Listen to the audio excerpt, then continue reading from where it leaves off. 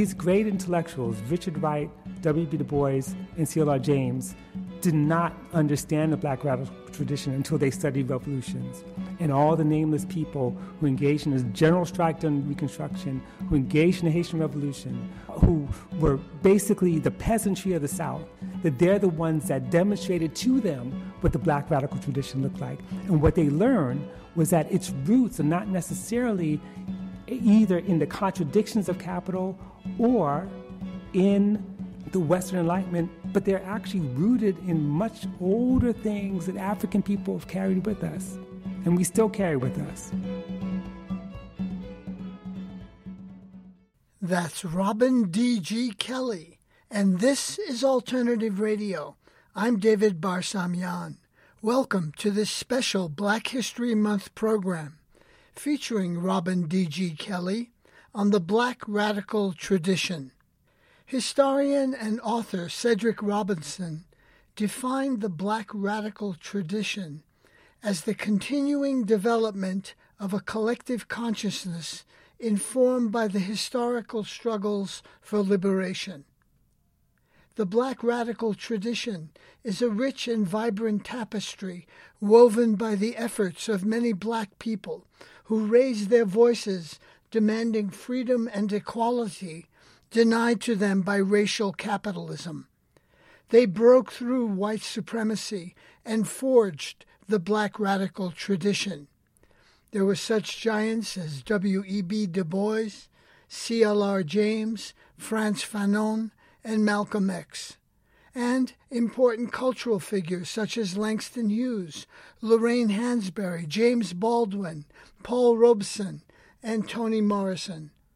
Today, the legacy of these pioneers and many others inform and inspire Black movements for liberation and justice, from Ferguson to Minneapolis to Memphis.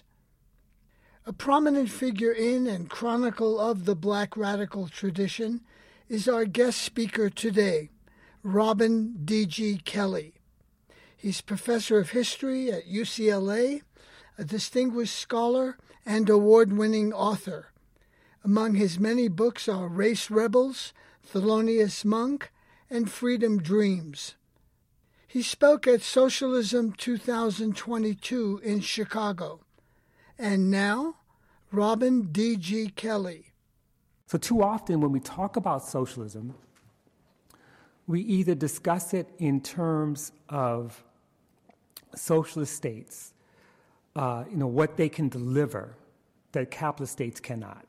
And we talk about socialism in terms of sometimes the failure of socialist states to deliver on promises, the critique of socialist states, upholding democracy, etc.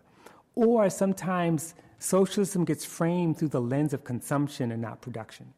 And I'm old enough to remember how many times in the last 35 years I got the anti-socialist skeptics will say, will I lose my house?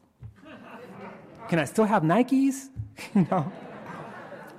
And in those conversations, rarely does the problem of food security, clean water, livable wages, shelter, the lack of health care, education, or enduring the violence and militarism for the people who make the Nikes come up, right? So this is really important. We talk about socialism. Even in our privileged life, even a privileged working class, we've got to think about what the world is dealing with.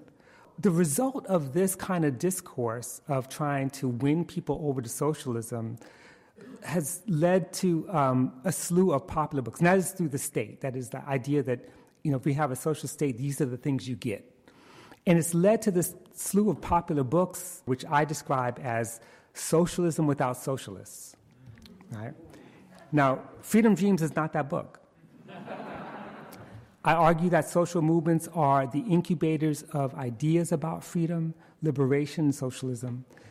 It is more about movements to create the new world than describing in abstract terms what the world would look like. Although we love that exercise, but that's not really what the book's about, nor is it something that we just do on our own. We do together in collective.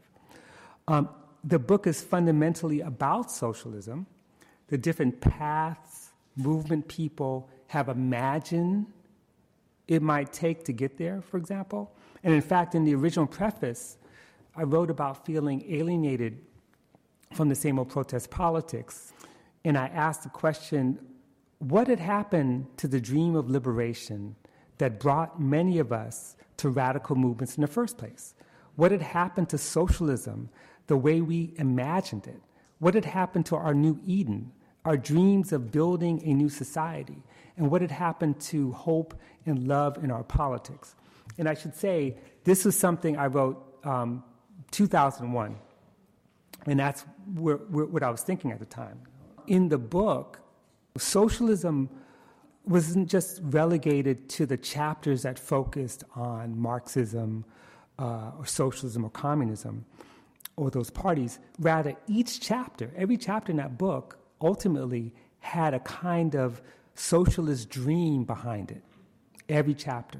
So whether it was the Black search for self-determination and autonomy, movement for third world liberation, surrealism, Black radical feminism, or reparations, every single one of those chapters had behind it a socialist dream. And in Freedom Dreams, I also describe the vision of socialism as compelling if incomplete. And of course, we all know in a general sense what made socialist movements and parties incomplete. And there's many, many specific senses, but one general sense is the persistence of white working class racism, of heteropatriarchal ideology, the assumption that the European proletariat was the working class and therefore the universal subject of class struggle. The long history of socialism of the First and Second International entails their failure to make anti-racism central to its platform and its inability to be truly internationalist. No, I didn't say Third International because it's more complicated than that, because they actually did try to make racism or anti-racism a central feature. The latter point, though, about not being truly internationalist, and when I say truly internationalist, internationalism isn't Europe and North America, right? Keep in mind that you're talking about internationalism of the Second International in colonizing countries. And that's not to say there were not socialists who were like deeply anti-colonial. That's true. Some were. But many of those parties were not. And I think this is what we talk about internationalism. So this latter point about being truly internationalist deserves a little bit of elaboration because we tend to name nationalism as the problem. So the U.S. and European left embraced certain nationalisms in the name of internationalism and rejected others because, you read 19th century, early 20th century writings, some of those cats believe that there were real historical nations and non-historical nations. Engels said this. I'm not making it up, read it. That there's non-historical nations and they're destined to wither away. What they often miss, though, was, and I may get myself in trouble for this, but I really want you to follow me because I'm trying to thread a very careful needle here. Not all nationalisms were the same. Yes, the Second International succumbed to nationalist ideology when workers lined up to support their ruling class in World War I. Yes, nationalism tragically birthed European fascism as a mass movement. And internationalism was the foil against it. Internationalism was what brought people to Spain, right? Internationalism was the foil against the nationalism that produced fascism. What's interesting, and remember what happens after World War II, even during World War II, is that internationalism was defeated by the very Western capitalist nations declaring war on fascism. Those cats who went to Spain to fight, where did they end up? They end up in front of House American Activities Committee, they end up in jails, they end up all over the globe. Now, at the same time, as Cedric Robinson points out in Black Marxism, the anti-capitalist and anti-colonial struggles that often embraced socialist politics were nationalists, organized in the name of national liberation. Vijay Prashad talks about this, calls it the Third World Project. Some of these moments had corollaries in this country, which I write about in Freedom Dreams. The Revolutionary Action Movement, the Provisional Government for the Republic of New Africa, or in the collectives and movements that were not necessarily nationalists, but they were black or third world. They were not exclusionary, but they were trying to build power around specific issues to their community. So the Combahee River Collective, for example. And by the way, if you go back and really study the nationalism of those movements, they were incredibly inclusionary. It's like you were fighting for the black nation. Do you know how many white folks went to prison fighting for the black nation? Like Susan Rosenberg? We could go down a list. We forget that some of the white radicals of the 60s and 70s who went to prison, they were actually supporting the Black Liberation Army or the Panthers, or the anti-Klan movement and these kinds of things, Freedom Road. They were fighting for black liberation. So these were openings. In any case, all of these movements identified themselves as socialists or promoting socialism, but they did not accept the conceit that socialism was born solely out of the contradictions of capitalist society. Okay? So follow me here.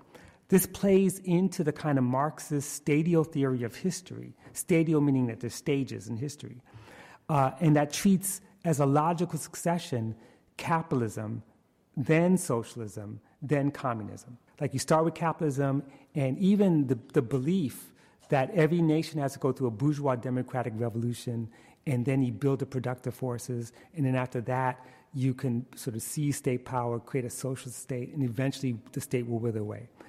And one of the limitations of this 19th century Marxist framework is that it conflated the emergence of socialism with the appearance of the modern bourgeoisie and the proletariat.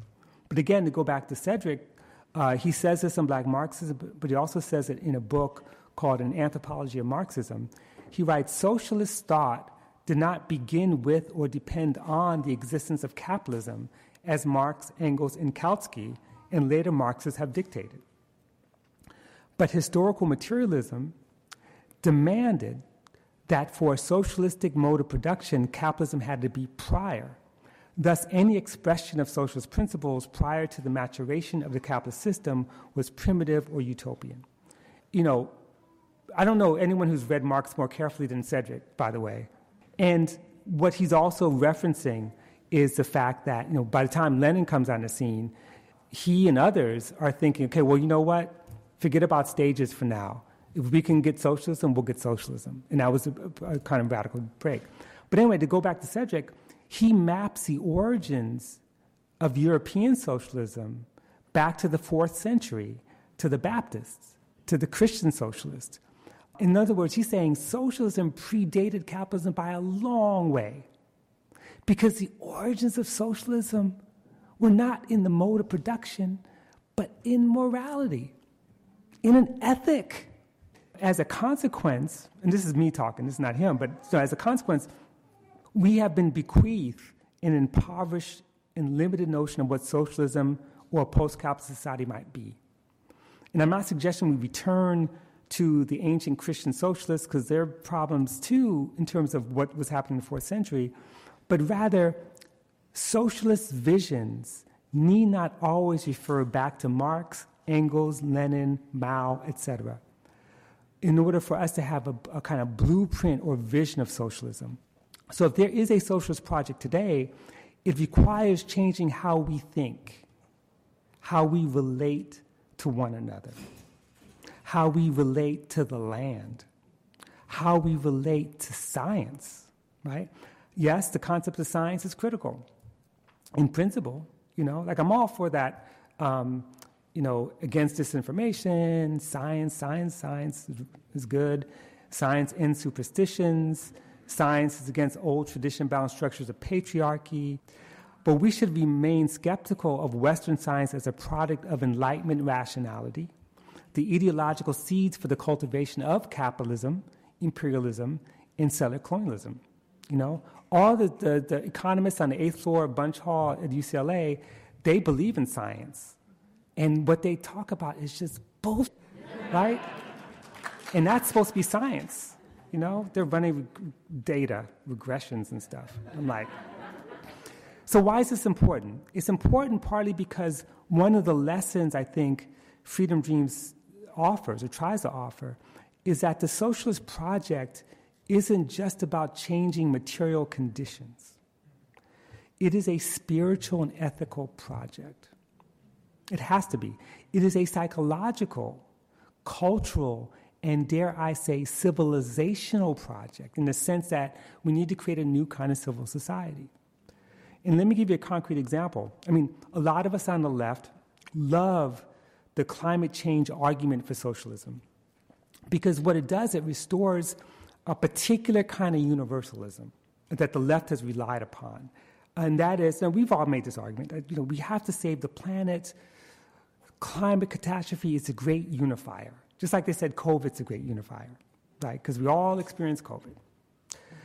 And, there's a logic to that. Yes, socialism is the answer to trying to reverse the damage of climate change, possibly. And I'm all for that. I love it. I'm not against it. My concern is I don't think existential threats and material conditions alone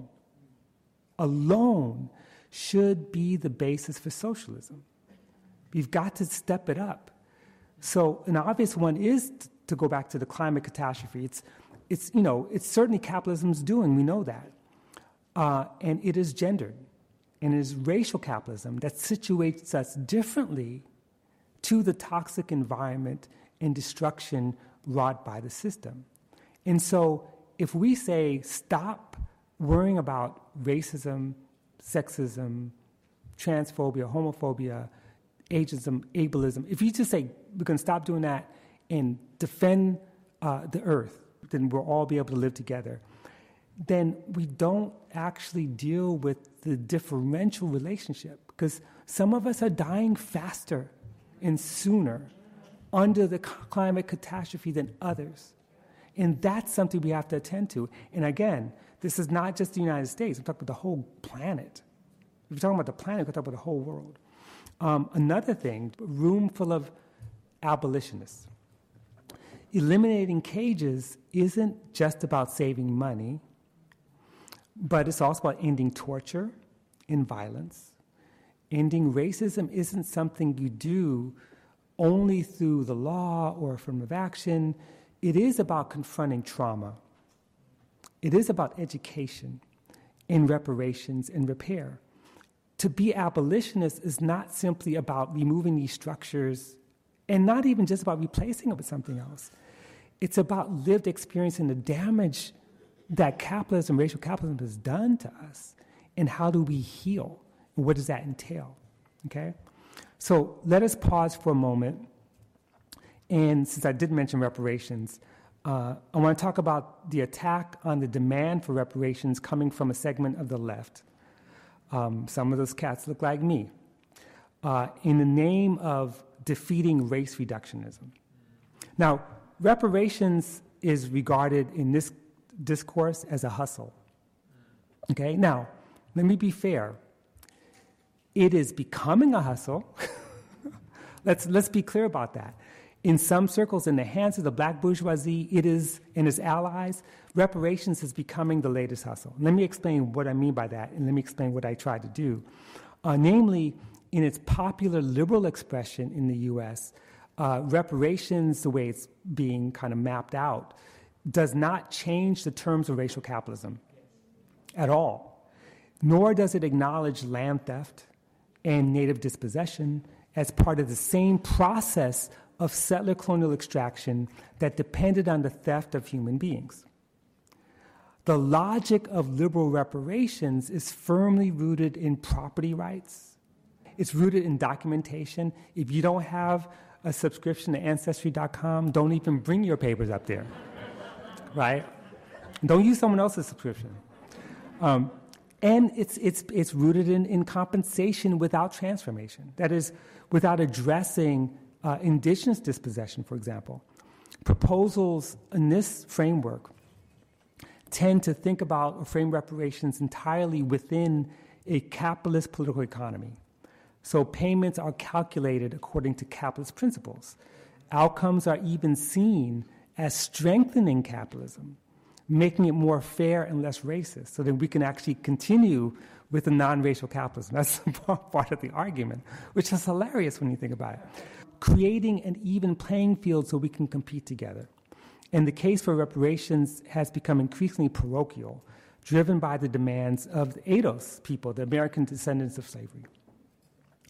For example, there's this book by Bill Darity and Kirsten Mullen, who Bill Darity is a great economist, an amazing figure. I just disagree with the book, which is called From Here to Equality, which not only argues that reparations should be limited to U.S. descendants of the enslaved who can document their genealogy, but they dismiss Asian Americans, for example, whom they deem voluntary immigrants who directly benefited from the U.S. Jim Crow regime. Now, let me just give some history here. It's an odd and ahistorical assertion because it betrays an ignorance of a long history of forced Asian labor, which, of course, replaced formal chattel slavery. The first thing they did was they got so-called coolie labor, contract labor, throughout the Western Hemisphere. And also, it ignores the ways in which U.S. wars in Asia, Vietnam, Cambodia, Laos, produced refugees, right? So, mainly, this plan for reparations not only strengthens capitalism, but maintains class relations and class power, and actually does nothing to address contemporary racism. It does nothing to stop organized abandonment.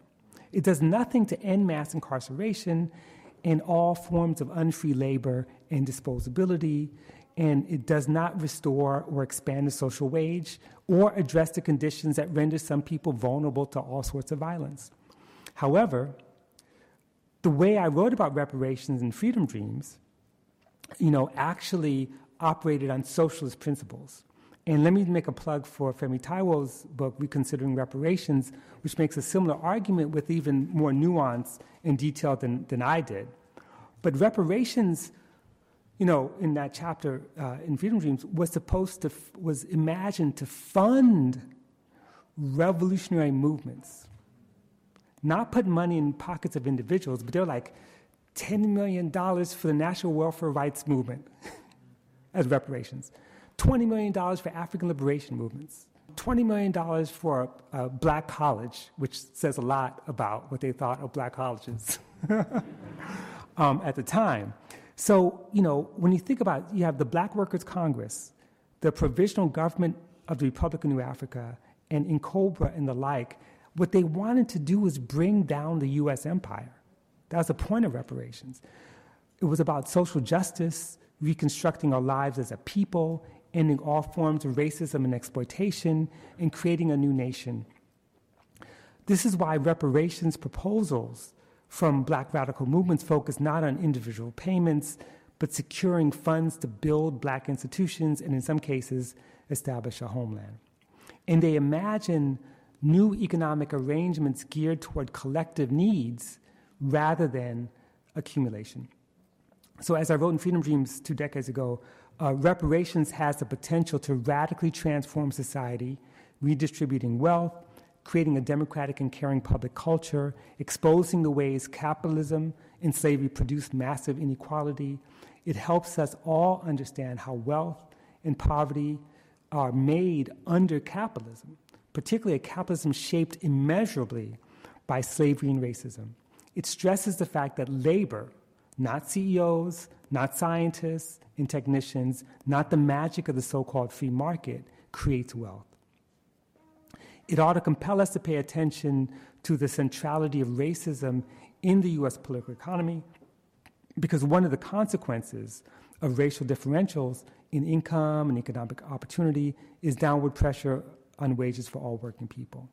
And then I also add, just very quickly, it should make us look at gender and consider women's unpaid labor, reproduction, sexual abuse, and ways to make restitution for these distinctive forms of exploitation. The last thing I want to talk about is the socialist project and the vulnerability to state violence and states' violence, more than one state. This is important because much of what falls under the socialist project is not takeover of state power. And then, you take power, then you implement socialist policies. Even the Russian Revolution, which came the closest to that, didn't quite work out that way. And in fact, trying to build socialist alternatives as they go, both within and outside the state, is one of the challenges. And I want to really emphasize this because actual movements, in other words, if you shift from socialism to socialists, you're talking about people making movements and engaging in practice which leads them to being vulnerable to repression. So early 20th century jails and graves and ships deporting people are full of socialists, just so you know. In the 1960s and 70s, in today's jails, they're full of socialists. But we don't see them that way because they were Panthers, New Africans, American Indian Movement, Puerto Rican independence, Weathermen. You're hard-pressed to find any of these folks in those movements fighting for capitalism. Right now, existing socialists face repression. There's much to celebrate about the left in Chile and Colombia.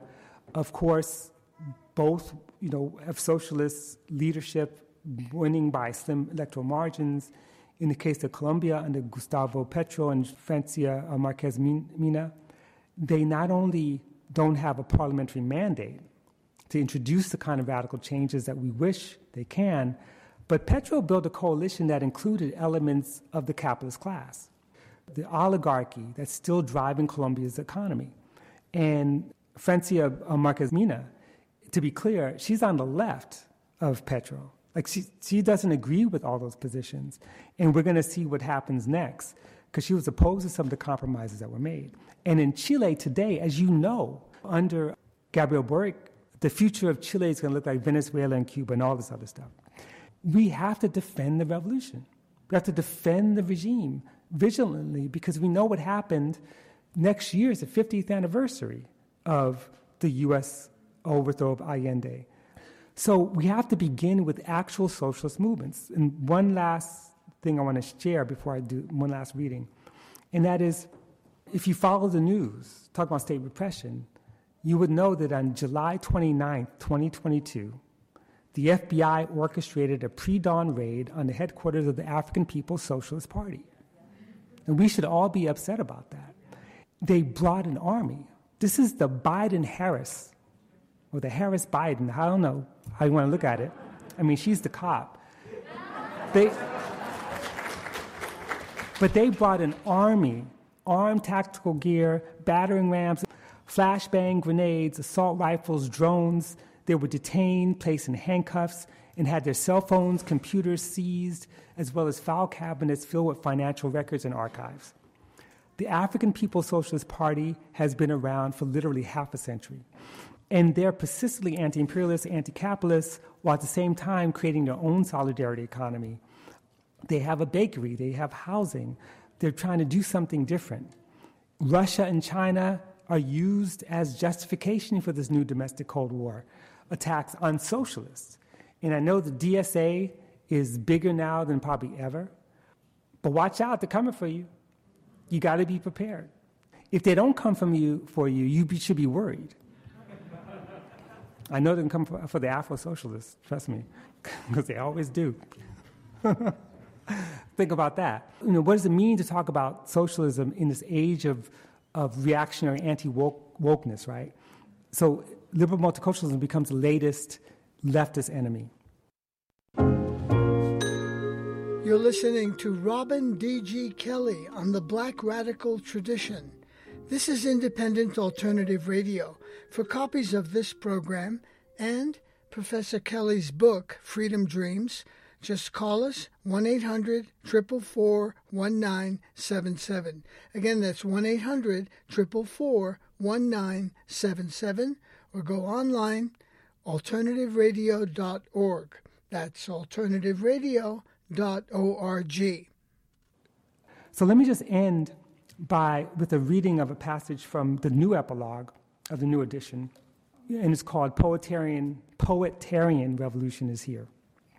And it opens up a longer discussion about Jackson, Mississippi, and Detroit. and against a repressive state neoliberal governance. So this is what revolution looks like. It begins with what Fred Moten and Stefano Harney call fugitive planning. It is woven from the spontaneous revolts of poets who set the world in motion with their words, their bodies, their songs, their art. Revolutions are not singular events, but long dreams shared by aggrieved communities, nurtured in fugitive spaces, and enacted by social movements. Even in dark times, revolutions are nourished in liberated zones, the spaces we create where we can grow our souls, as Grace Lee Boggs aptly put it. This is what true revolutions are about, she wrote.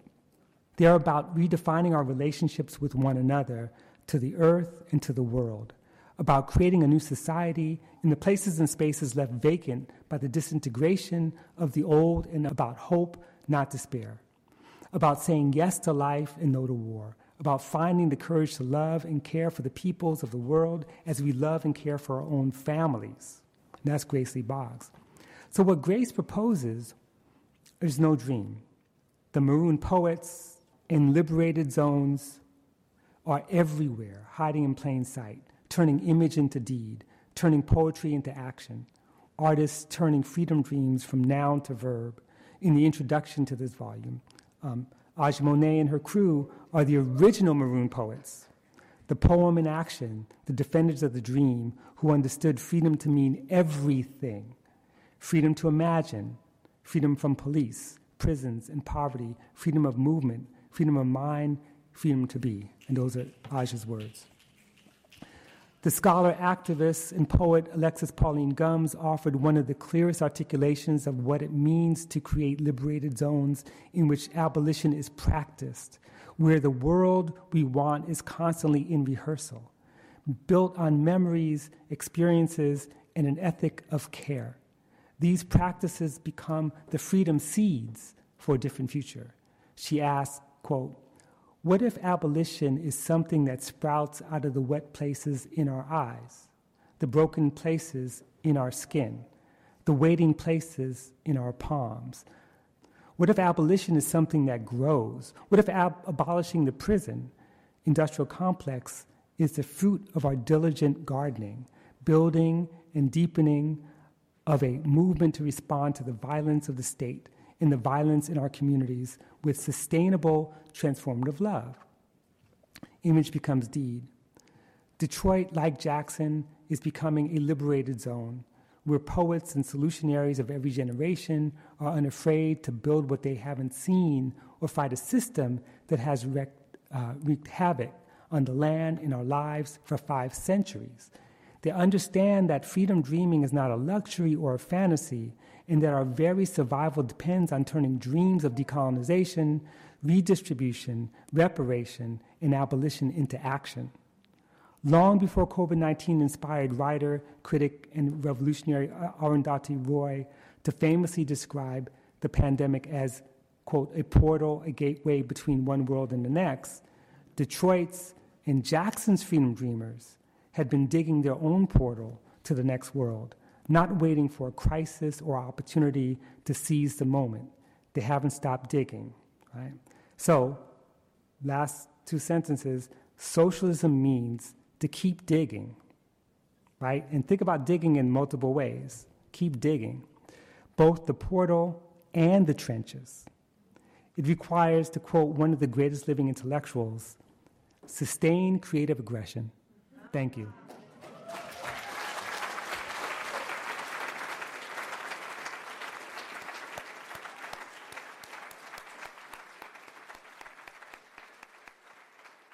Robin, I wanted to ask you about this balance between solidarity work and support and then also criticism.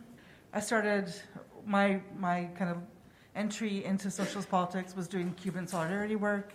And so I'm wondering, especially with your piece about defending socialism and defending those regimes, how you I guess grapple with support and then also, understanding criticism or the role of critique And also knowing our place. Like, I don't know if that makes sense. Well, it makes perfect. It's an excellent question. Thank you. Should I take another one?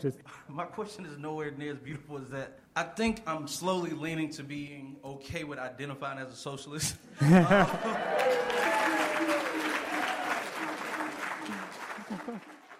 Socialist and black in Texas has been a very weird mix. And just to be honest, in my experience, white people have all but turned me off from anything socialist.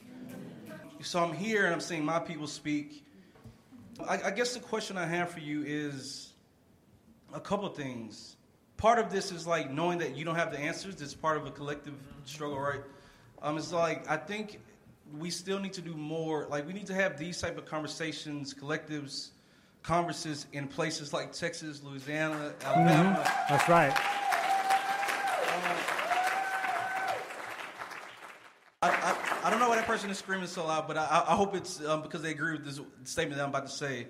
It's because, like, I agree with even the tagline, Black Radical Imagination, but from being in a place like Texas, it's harder for people to have the imagination and all these other things when your very existence is in survival mode. Yes, yeah. And that's why I think these conversations are so much needed in the South, where even in Texas right now, people don't have ACs in prisons. Mm-hmm. That shouldn't exist. Right. Where we talk about borders, earlier we talked about borders, but in Texas, we had babies wrapped in full sheets because of, every administration, not just Trump, but also this one. Like even when the Haitians were seeking refugees, they just miraculously disappeared in like 2 days. So it's just like until we respect the South, and also until we understand that as the South grows, so does the nation. Mm-hmm. I feel like we're leaving so many people left behind. So I don't know if it was a question in there, but you can take it, do it. Yeah.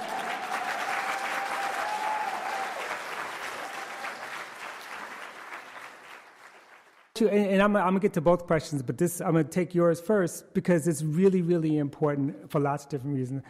The South is the most radical place in this country. And we don't always get that. I remember after Trump's election, I had all these colleagues at UCLA talking we got to do something about the South. And I wrote something actually in Boston Review saying, you all sleeping on the South. I said, the reason why it's so repressive is because it's the most radical place. That's why. The regime of punishment, the regime of violence, the fact that you have states like Alabama and Texas changing their state constitutions because they can't win any other way. Let's remember that in the 1930s, we talk about fascism, and people say, don't use the F word, But before the 1960s, and to this day, but especially before the 1960s, the South was bona fide fascist. And I could prove it. You could prove it because it was a one-party state. It would deny the right to vote. It corralled people, used violence to control people. And all those senators and congressmen ran all the committees because they had the most seniority. So the reason that there was no anti-lynching law in the United States was because Roosevelt and all the presidents after that were like, well, the Southern senators are more powerful, and we do what they say. And so black people and all the people, including the poor white people, came up under fascism in the South. That's true, and it continues. But it's a place where you find the most vibrant, most militant oppositional movements, and it's where, I chose to write about the South where socialism was most vibrant, and that's the place. So I'm with you. We have to have these conversations. We also have to rethink our history. Like remember that, when we talk about Juneteenth, for example, there's all this mythology around Juneteenth as if somehow, black people didn't know that slavery was over, and then here come the Union, and it's just not true. The fact is that, Galveston was in Union hands. It was defeated by the Confederates in 1863, and then they got it back. Black people, of course they knew, Of course they knew. And more importantly, if you look at the traditions of struggle within Texas itself, Galveston was a working-class city with a strong union. And black workers led white workers on the docks. They were the leaders of the labor movement in Galveston after Juneteenth. And so so the fact that Juneteenth was called by our people Jubilee, that means a lot. Biblically, it means it's the time when you forgive all debts. It's a time when you basically secure freedom for the most downtrodden and hold it. And you recognize whose land it really is. So I'm with you on that. We have to have these conversations, and we have to stop thinking of the South as the backward place and think of it more as the vanguard, because that's where it's been.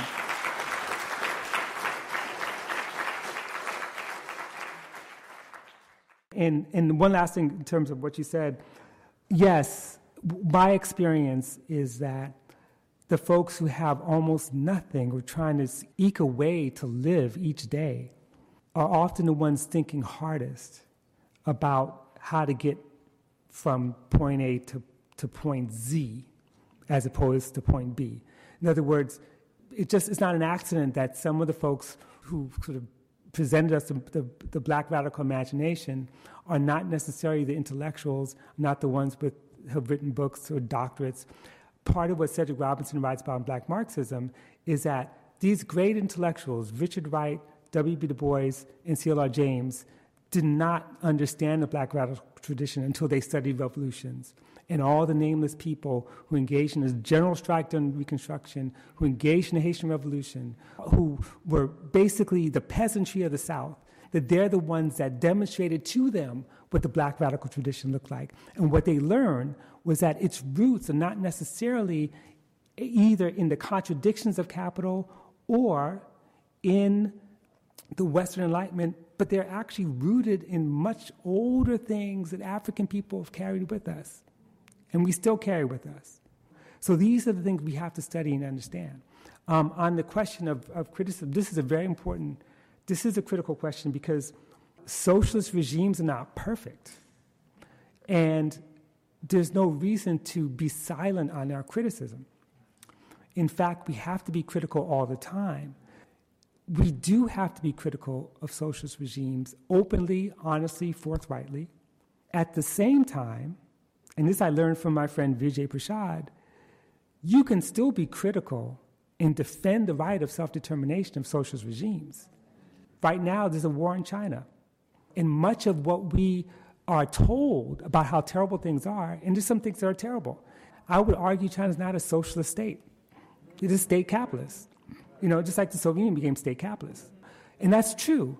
But that doesn't mean that, okay, so therefore, as a leftist, let's support the U.S. military state to wage war in China? Really? It should be unacceptable. It should be unacceptable. So I'm just saying we have to be critical both of other regimes, we have to be critical of our movements, and critical of each other in a way that's loving. Because if you really do criticism well, the most loving thing you can do is to critique. And the reason why I say that is because you don't critique to make someone feel bad. You don't critique to make yourself feel good. You don't critique to prove to everyone in the room that you know so much. You critique because our life depends on getting the right answers.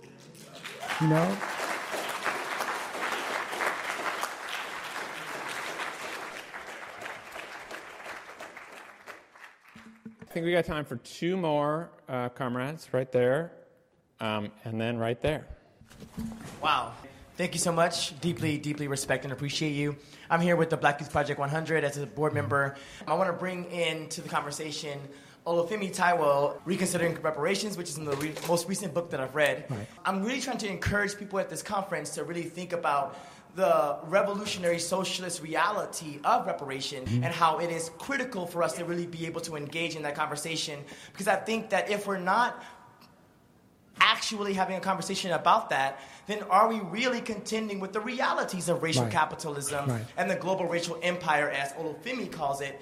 And I also want to uplift what Chaz has been saying. I'm also from Texas, Beaumont, Texas, 80 miles southeast of Houston, just on the Gulf Coast, a 30-minute drive from Lake Charles, Louisiana, though today I live in Brooklyn, New York. So just a question about reconsidering reparations, about the socialist case for reparations, and the importance for us to talk about that. Hello. Thank you so much for just continuing to contribute to the Black radical tradition and just your work on racial capitalism, and just like you being like a Black socialist in this space is just so uplifting to me as a Black socialist who is going to continue to do this work. But also I want to just thank you again for continuously calling in our Black radical ancestors, because like I celebrated the idea of someone coming into socialism or coming into the practice that we can control our future as the majority, because a lot of times, like when I was coming into socialism, a lot of what I saw, if I would have depended on just like the mainstream media, a mainstream just sort of like books or a lot of the canon, I would have thought that socialism was just this white thing. But when I started to actually dive deeper, like I saw like W.E.B. Du Bois, Thomas Sankara, the Black Panther Party, the Combahee River Collective, like Freedom Magazine, all these different like, C.L.R. James in the writing about the Haitian Revolution. Wow. And so I'm just so excited about this, just on a point of just like representation, because I stand here as a Black, non-binary, pansexual, polyamorous socialist, and I'm so happy to be a part of the tradition. I just appreciate you being here, because I don't know, like I wouldn't have been a socialist if it wasn't for Frantz Fanon, and so like I just thank you so much for just existing. Right. Well, I got to begin with what you said, Brian, because you have to understand, and those people who know me know that it's like y'all are my breath. I mean, my breath. I am so fortunate to see the work that you all do. And I've said it more than once. I said that this generation of radicals, I won't even call them socialists, because some people will claim the term, some people will not. I think it's the greatest generation, much greater than mine. There's a way in which you all are out there in the streets, fighting, coming back, thinking, fighting, finding ways to talk to one another. And that is to say, that you struggle with each other to come up with ways to respect one another and respect the world you're trying to build, which is not necessarily how we came up as Marxists. We came up beating people up, not physically, but in a way that was really emotional. And we didn't love each other. When you all repeat Assata Shakur and say it over and over again, we didn't say that in my day. The bravery, the courage, the militancy, the refusal, the radicalness is something that I've never written about that because it hasn't happened. I'm trying to write about it now because you're all making it. So don't thank me. I mean, I'm just thankful for your existence because that's how we keep going. So I appreciate that, and which is kind of tied to your question too, and also the work that you're doing. On the socialist case for reparations. I will never succeed in winning the argument because there's such inertia around reparations from a certain segment of the left. I don't really understand it, but I do know, that's I take it back. I do understand it because of the ways in which, as I mentioned in my talk, reparations could easily be co-opted and become something else. But for that matter, that goes for everything. Socialism, there's lots of things that happen in the name of socialism that were about capital accumulation and about violence. So part of what you're suggesting or asking, and I think what Femi's book tries to do, is to think about what is the revolutionary reparations project or program. He makes a sophisticated argument, and part of that argument has to do with reparations both as a source of education, of rethinking the way we understand how the world operates, reparations as a massive capital transfer. One of the things that's possible with reparations, and keep in mind, reparations is a global phenomenon. Most reparations campaigns are not even about slavery. It's about things like, state violence. We have campaigns in Colombia, the Afro-Colombian community demanding reparations for years of genocide. There's reparations in Guatemala, reparations for the wars in Iraq. So there's a lot to repair. But I think it's important that if we're going to make a revolutionary case for reparations, we can't make it solely about money. It is about A, redistributing wealth, B, recognizing the relationship between one class's wealth and the violence visited upon all kinds of other people. It is about trying to repair relationships, not to make friends between ruling classes and the oppressed, but to eliminate the ruling class. That's the point. We don't need a ruling class. And I would make the suggestion, because I still think it's one of the most extraordinary documents ever written, is to look at the Black Manifesto, which is the Black Workers Congress and the Black Economic Development Council. They put together this document, and they weren't asking for that much money. I think it was like $3 million at some point, and they went to churches and synagogues. They wouldn't even go to the state. But my point about that document is that just like Ruth Wilson Gilmore talks about the budget is a moral document, the Black Manifesto is a moral document. They're saying we want the redistribution of wealth for these purposes. And nowhere does it say, and everyone get a Mercedes. It doesn't say that. It says we want to use this money to rebuild and fight. They want to give money to movements to fight back and to eventually overthrow a vicious ruling class and create something new for the future. And I want to say all that because I just want us to make sure that we don't have a knee-jerk defense of reparations as if all reparations proposals and plans are good. I think this is just me, don't get mad at me, but one of the dumbest things I've ever seen, but I call it performance art. I don't think it's an actual, is the idea that you find a white person to Venmo you some money. And that's reparations. Now, I'm all for, if there's white people want to Venmo black people money, that's great. That's not the point. But if you say that substitutes for reparations, what you're saying is that you're telling somebody, you can feel better. You can have your conscience cleared if you just Venmo $300 every month to such and such a person, and they could buy their weed, they could, get their house, they could do whatever it is they want to do. That's not reparations. Reparations is remaking our relationship to the class, And one last thing I'll say about this is that one of the critiques of the reparations proposals that are about, and by the way, Queen Mother Moore, who her reparations program, she was like $500 trillion.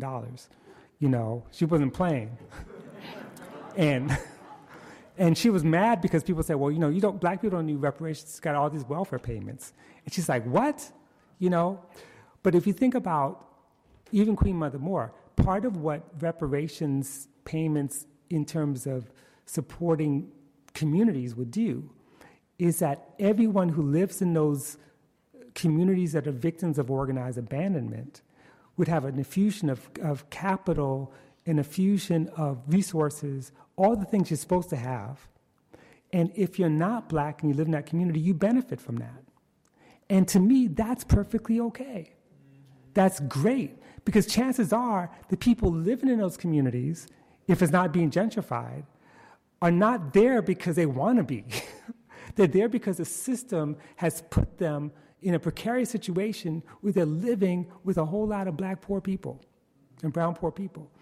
And so if other people benefit from, or if the health system, for example, benefits from infusions of capital, then everyone should benefit, and that's okay.